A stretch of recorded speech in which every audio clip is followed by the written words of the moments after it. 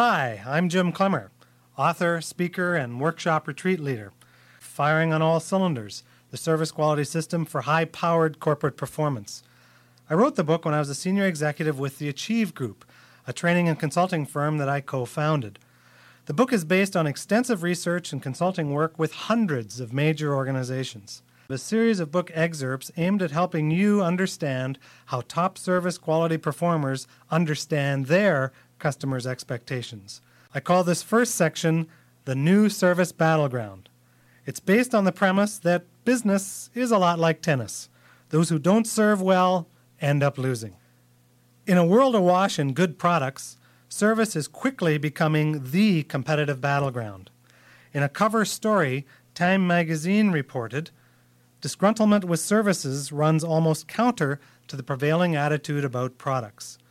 Consumers show a reasonable level of satisfaction with the merchandise they buy, thanks largely to the technological advances. But the harsh world of the service economy intrudes when a modern product suffers a breakdown. The combination of competitive forces and changing consumer expectations has made service the management issue of the 90s. A number of surveys now confirm that improving service is the highest priority of executives across North America and Europe.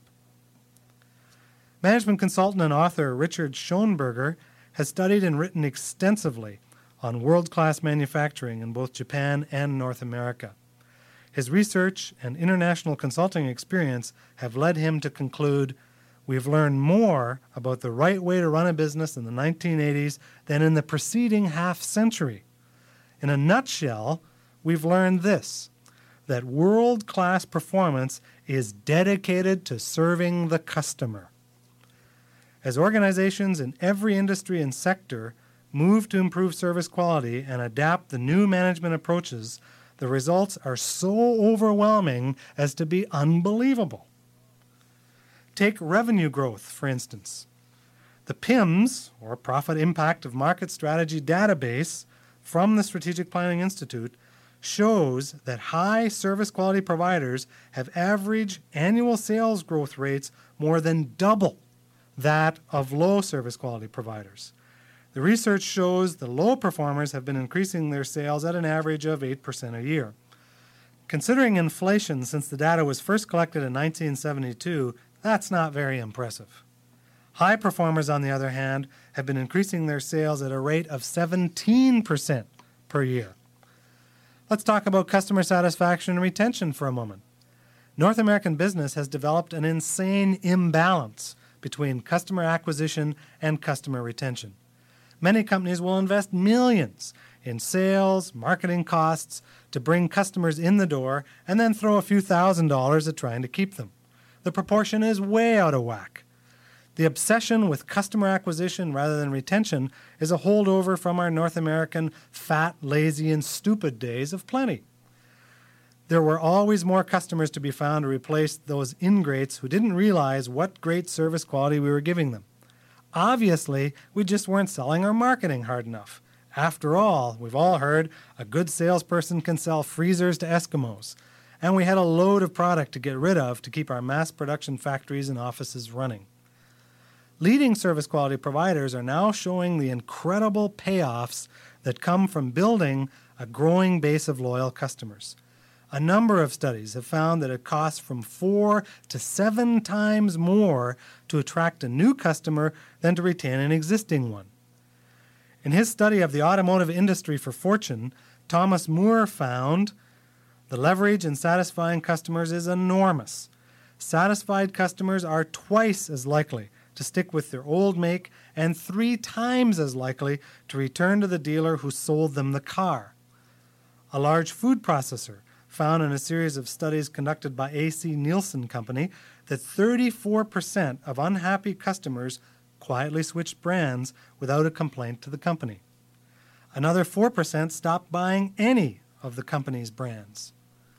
A well-implemented service quality improvement effort increases customer satisfaction on an array of minor and major issues. And what about market share? Your company's market share is a direct reflection of the value customers place on it.